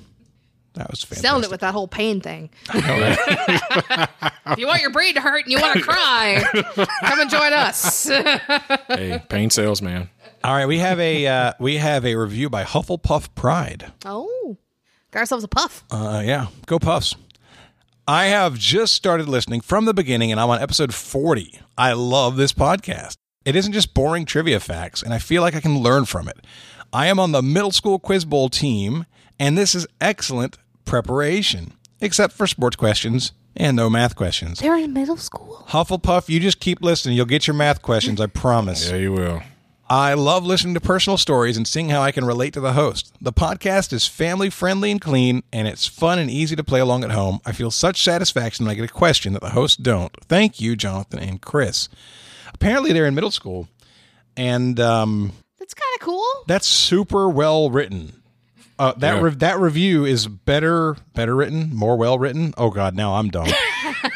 Anyway, Proving Jonathan's point. that review was extremely good. Yeah. I mean, if they're on the trivia team, you would kind of expect them to be well read, but that's even surpassing those expectations. However, I bet it's pretty frequent that reviewers gets a whole lot of questions that I don't get. All right, and the last one. This is by Sheldonite314. Warning, warning, warning. This podcast may prove to be distracting. I discovered this fantastic podcast when my home trivia night went on a break and I desperately needed a trivia fix. I'm now completely addicted. I am working my way through the past episodes and sit on the edge of my seat waiting for new episodes to be downloaded. I love the random banter between all the hosts and feel like I am just sitting around the bar table with y'all. I had not realized how big the trivia community is until finding TWA, and am now experiencing so many new things in the trivia world, and it is super exciting. However, I do give a warning. I listen to TWA every time I drive, which has proven to be distracting, as I have just blown 2 of my tires out in a parking lot while screaming the right answer at my iPhone. What? So, I do advise listening with caution if you're passionate about being right. So I thought while waiting for my tow truck to arrive would be the best time to finally write my review. No hard feelings, though totally my fault. Oh my God. Hashtag team everyone I couldn't possibly pick. Love these. Love you guys. The dude blew his car out, but I guess he ran into something. Ran over a curb and blew him out. Something. Wow. Man, that's intense. I'm Yeah. sorry. Yeah. No, he said it's his fault. It's not us. Still, I can still feel bad that it happened. Yeah, I feel bad for the guy. Yeah. Brilliant. All right, before we go further, I want to announce our promotions in the Trivial Warfare Army. It's been a really interesting month of May here. There's been a lot of churn in the Trivial Warfare Army, so we've had quite a few people drop out. We've added a net total of 7 people have joined when you add up all the adds and removes, but we're down $23 for the month. So it's definitely been an interesting month. I do want to say I get feedback every now and then about captains who are tired of waiting to get a chance to come on the show. And guys, I do apologize. I've mentioned this in a video in the Facebook group before. I'm absolutely doing my best to get everybody on. One particular comment was about people coming on twice when others haven't come on yet. So I want to take a moment to make sure that there's no confusion on that. That is a reward specifically. The lieutenant colonels, the colonels, and the generals will definitely be on multiple times before, during the time that a captain is waiting. That is literally just part of their reward. So I understand that might be frustrating, but that is part of my commitment as well. So I thought that was worth sharing. In the meantime, I do want to say thank you to Aaron Mayers, who has joined us as a new captain. Thank you, Aaron. Tamara Fleischman has joined us as a new lieutenant. She's going to get access to all of our bonus episodes. Thank you, Tamara. Caitlin Southron has joined us as a new captain. Thank you, Caitlin. Raymond Morse has promoted himself from captain to lieutenant colonel. Thanks, Raymond. Now, that's a specific situation where Raymond is pressing the issue, and he'll definitely be coming on in the not-too-distant future as a result of that change. Brooke Breet has joined us as a new lieutenant. Brooke, I'm not sure if it's Breet or Bright. I almost want to call you Bright because I like that too.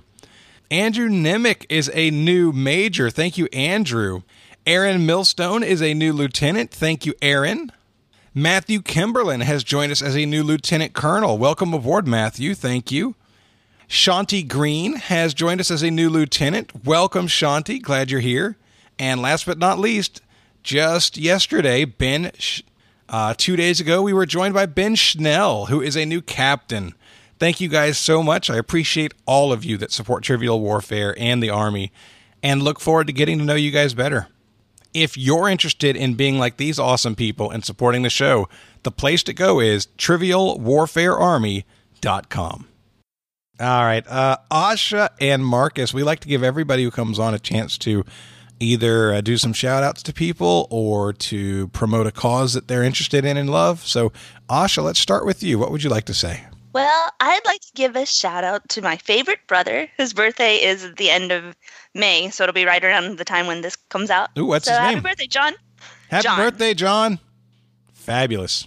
Marcus, it's your turn, actually. So you have a visitor. Oh, we have 2 visitors. Yeah, Hi. so I want to give a shout out to my wife, Katie, who actually found this podcast. Hi, Katie. And our daughter, Avery. Hi. Who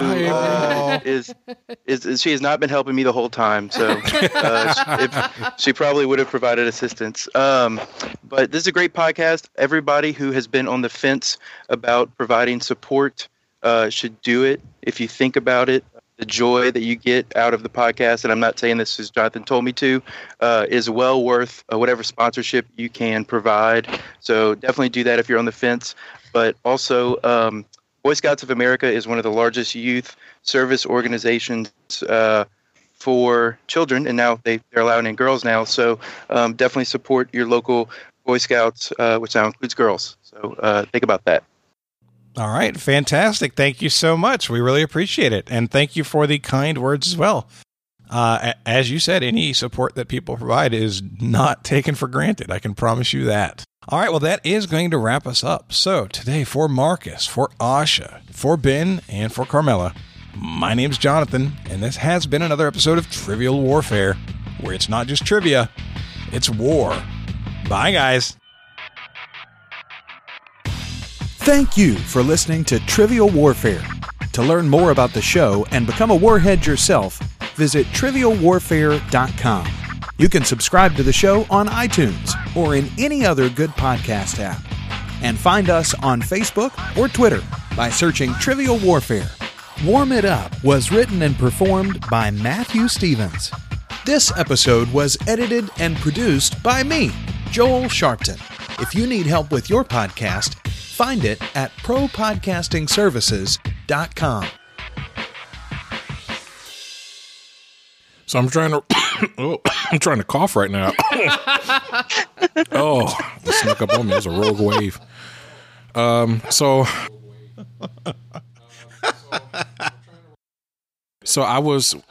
we were at a this is a very small, like little cafe, holds probably 20 people at work. And we were at lunch and I was talking to a couple of coworkers about the show. And I was saying that, I don't know how we got on the subject, but I was talking about Jefferson Davis, and I was telling him about, I was researching questions about Jefferson Davis, and I came across this phenomenon called the Lost Cause, which was a literary movement in the South to kind of romanticize the Civil War. And so I'm kind of talking through all of this and kind of saying, this and that.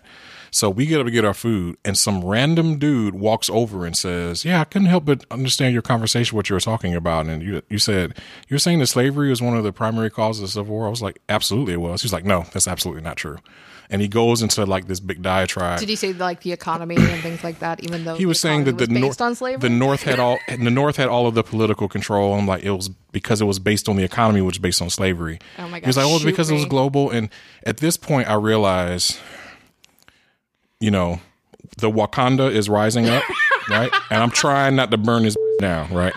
So I'm like, so the first, I knew we were going to end up hearing the story before the day was over. How? No, but he mentioned it earlier. So now I'm like, okay, I'm emotional. I'm not going to be able to have a logical conversation anymore. So I told him, let's just agree to disagree, right? Which is the universal sign of look, right? He blows right through that sign. He continues talking, right? And I'm getting angrier, right? But I'm at work, so I'm trying to compose myself. Ben is literally standing in his office like this. So, so he keeps talking, and so at this point, I'm reaching fever pitch, and I say, my advice to you in the future is not to walk up to a black person you don't know and start talking about slavery. That's going to be my advice to you. At that point, he gets it because he turns to leave, but he's still talking about, we need to figure out what really happened in history, misinformation, all this kind of stuff. And I'm literally trying not to start yelling because I'm visibly shaking. I am upset. Everything. My chest is burning a little bit for me. But my coworkers, they were so great. They deflected and changed the subject and tried to get my mind off of that and move on to something else, and it worked. But 4 hours later, we were at our team build at Topgolf, and I told my colleagues, I would love nothing more than to hit a whole bunch of little white balls right now because I really need this. Jonathan, I was crushing it. I sliced every one of them, but I hit the ball farther than everyone else. I was crushing it. Man, I wondered how that was going to tie back into Top Golf. I've always got a plan. Where is he going with this story? Oh my God! And it worked. I felt a lot better. Seriously, it was a good way for me to get that frustration out. Oh yeah. Only you knew what a 3-wood was called.